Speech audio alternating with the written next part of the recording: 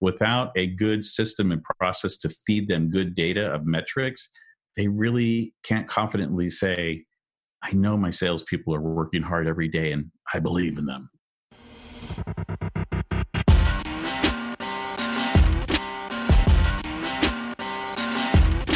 You're listening to the B2B Revenue Executive Experience, a podcast dedicated to helping executives train their sales and marketing teams to optimize growth.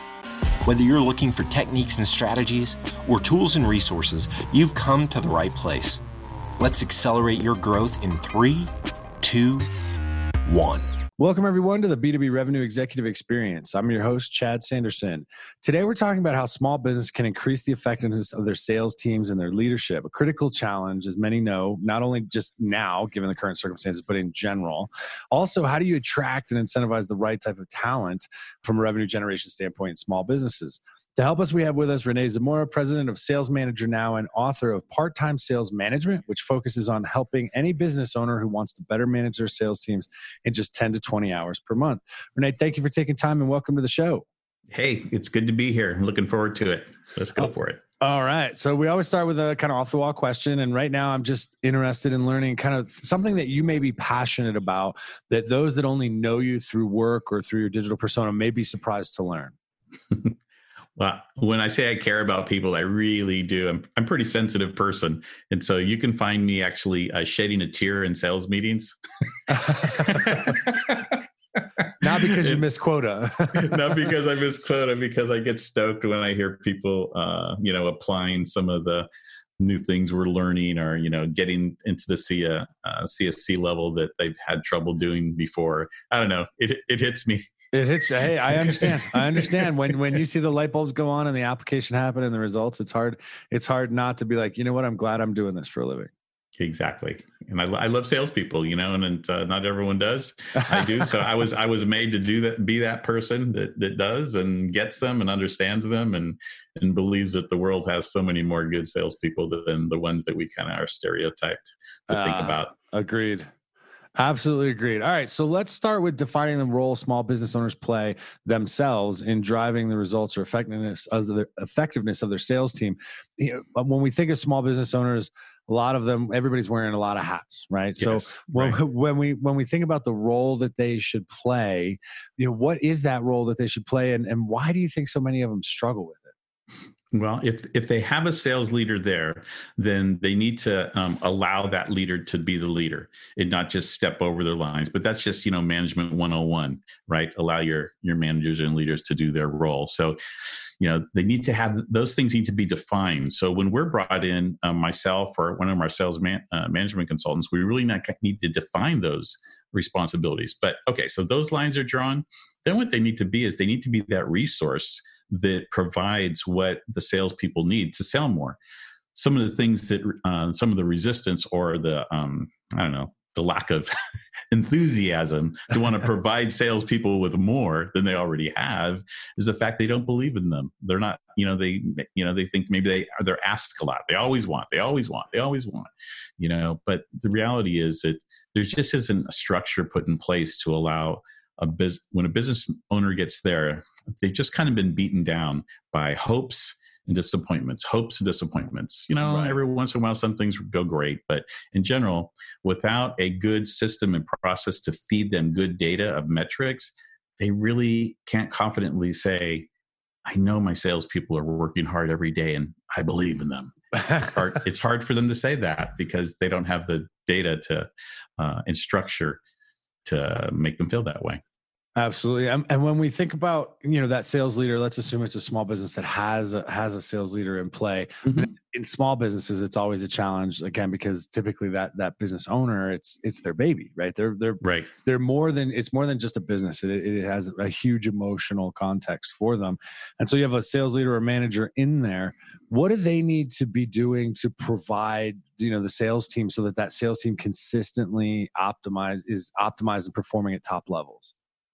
Well, they first have to be interested in exactly what you said there. That's what their game is, that to be able to help those salespeople be their best, to be optimized, okay, which does not mean going out on sales calls to help them close business, which doesn't mean telling them everything to do. What does mean is stepping back in setting up, clear expectations, having a good meeting cadence, having good dialogue and engagement in the sales meetings where people are learning from each other, not having to be the guru, not having to earn your place by showing them how much you know and how good you are. No, you got to step back. It's all about the team. You see the best professional coaches in sports, they're just really there managing. But the bottom line is, who plays the game? The players. Who sells? Salespeople, not managers.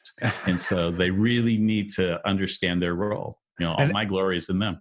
Have you found it difficult for some sales managers to wrap their head around that, like that difference between being the be all end all and enabling the team as a whole? I don't work a lot with sales managers, but it's out there. I mean, I've seen it. And that's the part of that Peter principle thing, where you move the top sales guy up. I mean, I was that person one time, and I was more attracted to the override than I was to the responsibility. And that's why I bagged it early in my career. But, now it's completely different. Like I said, I'll shed a tear. I'm excited about people being better, improving, and, not only being a great salesperson, but becoming a better person. So yes, it's hard for, you have to be there to be your best sales leader, sales manager. And there's a lot of good leaders out there. But, Chad, if I could say there's one thing that makes it very difficult in small businesses is that to get the type of talent you want that not only has that perspective of team first, not myself, but also the know-how and the strategic thinking to put all the structure in place and to keep looking ahead to help people grow, because that's where the attention should be. The job at a small business just isn't challenging enough to attract that type of talent. It has nothing to do with the company, the people, the money offered to them. There usually is not a full-time day of work at a small business. None of my clients I'd work full-time at, and I love them all, but I would get tossed other work that I don't like doing. And then I won't like the job anymore and I'll leave. Right. And that's kind of why I've written the book, to help small business owners say, look, if you want to do this, here's how you can do it and be the owner, sales manager, split hats. Or you hire, a company like ours that are, popping up more and more. And that is outsourced fractional sales management with some top level people leading your team. Love it. So I have to say, I chuckled as I was prepping for this, and noticed that one of the things that was in your pre-prep packet, say that 3 times fast, was, first the realization that salespeople exaggerate a lot and complain, but that actually there's a way to make it disappear. And I gotta know, I need to know what is that? Because we run into this all the time. Sure. I love it. Okay. Well, here it is. Here's the big secret.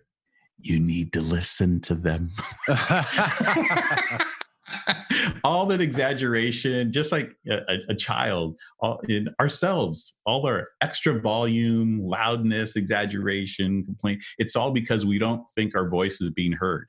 And so you can't just listen one time and expect all that to go away.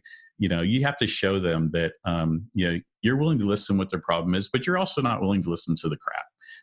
It's like, okay, I hear you here. So you have to help them learn how to solve issues and problems. So I got it. The customer delivery didn't happen. You're telling me that they're never going to buy from us today. It's the end of the world, blah, blah, blah, unless we don't fix this today. Okay. I got it. So you're basically telling me the customer's upset. All right. Okay. Got it. They're upset. Boil it down. Yeah. And you are embarrassed and you're losing you're worried your reputation is going to be tarnished for future sales. All right. I mean, so you have to just, peel it off, help them see the truth also. And then basically say, all right, what do we need to do? I can't solve it if they don't buy from you tomorrow, but let's solve the problem. And you start showing, so you got to peel it back. Don't just react and, do a fire drill. Because at that point, what you're doing is you're educating them on how to be business people. And so if you take that time with that, through that process, then they see, all right, they start learning, they start quieting down, they see that you listen and solve, or you put it back on them, and so it's just a process, but you have to be consistent at it. You can't just be good 1 week and then be reactive the next 2 weeks or ignore them, because it'll continue and it'll never stop because they're not being heard. Right. Yeah. The consistency is key. I mean, at least in my experience, if you're not consistent with it, then they don't know what to expect. And so it's harder to level set all the way around. Yeah. And so if there are small business owners out there and they're struggling with the trajectory of their sales teams today, let's just kind of extrapolate it outside of COVID and just in general, right? Sure. If they're struggling with it, where do you recommend they start? How do they turn the page? How do they help get those sales teams or do what they need to for the business to have those sales teams be successful? How we do it is this way. There's 5 key elements. One, you got to believe in your people. So you got to turn that page, or whatever negativity you have on your team. You got to just be willing to do a reset for yourself and just say, okay, that's the past. Do I like these people? Can they sell? Yeah, I like them and they can sell. Okay, great. Let's reset right there. All right, I believe in them. Forget the past. So that's number 1. 2, you got to be clear about your expectations. I was listening to one of your earlier podcasts this month, and it's management 101, clear expectations. But how do you do that? I started with the business, share where your vision is. Where are you taking the company? If people don't know where you're taking the company and it's just all about like, how much did you sell this month? That's all it's about. There's no long-term strategy, or the conversations aren't the same because it's just about this month. But if they know we want to double in 5 years, and I'm either going to double my sales team, or I'm going to watch these salespeople, sell more. Which way would you guys like? Sell more or more people? You know what I mean? Just that little thing there puts that responsibility on them. Okay, show me, And so be clear about the business goal, share that, clear about their expectations, create an environment of accountability. I mean, this is a lot. You told me where to start, but I want to give you the whole framework. Right. That accountability has the regular meetings, team meetings, one-on-one meetings, impromptu meetings. And you also have to have quality conversations, which I alluded to earlier about the complaining and exaggeration. So you just have to be committed to, if you can't always be available to talk to someone, but you can, when you know that they need to, you can make the time to talk to them. Hey, look, I can't do it right now. How's your afternoon look? Great. I'll talk to you. Give me a call 4:00. I'm there for you. I mean, that shows them it's important. I mean, you don't have to jump every time, but just it's business, Yeah. And so, I think that's a big point. I hear myself say that a lot. It's just business. These are, we're all adults here, but I would say that owners don't always treat it like it's just business and everyone adults. Okay? We just get caught up in our own emotions. And so, as long as we set the tone, and I've just noticed that salespeople or any employee, once they know the mode, we have business conversations. We talk about issues. We solve issues. We look for opportunities. We align with strategies. They just do that. But if leadership isn't operating that way, then we all operate the best we think will get us to what we need. Right. And then there's no consistency, which becomes harder for the organization to manage and effectively enable. Right. But there was one thing you also said was about, I don't know what you said. I kind of say breaking through a sales ceiling. You were saying about improving the trajectory. I just got to go back on that point again. That there comes a point in every small business, if it's that 5 years, 10 years, 20 years. I mean, I work with a company that's 80 years been in business, 3rd generation. And, they kept hitting the ceiling because they just didn't ever have that sales leader that, was thinking strategically and built the team. And it's every manager doesn't do that. There's managers who manage people who just kind of keep the team from bothering the owner, and they get paid less. And, they kind of help they kind of create their own little, kingdom there, but it doesn't grow that much.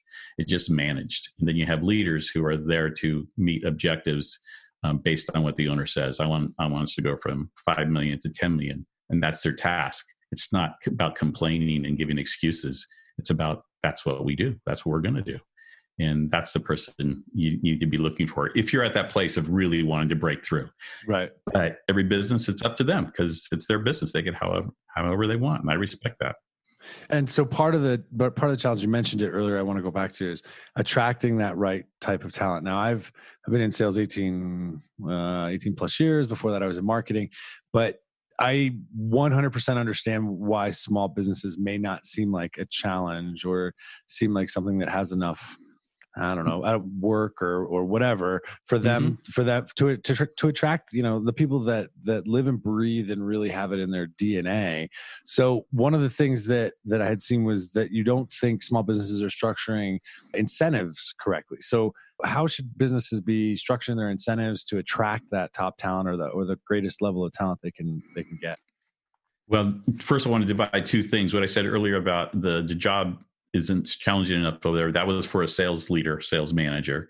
So attracting sales people. I don't know. Tell me which way you want me to go on this: salesperson or sales leader? Salespeople. Let's think about sales because Okay. I'll admit, even myself, like when I was an individual contributor, I don't want to say the larger organizations because I've never been a huge I've worked for global companies, but that's not really my sweet spot. But I can see why salespeople may choose something that has a bigger pond, let's say, Sure. than a small to medium business. So why, how do those organizations, how do those small businesses attract that top sales talent? Well, first you need to have that good structured organization. And that's why I always coach people when they hire me. It's like, let's not go out and start trying to hire people right now. Let's get things taken care of in-house. Let's clean up our house here. Let's get everything I mentioned before. Let's get our beliefs and expectations and accountability in meetings. So let's build our culture and have that team culture.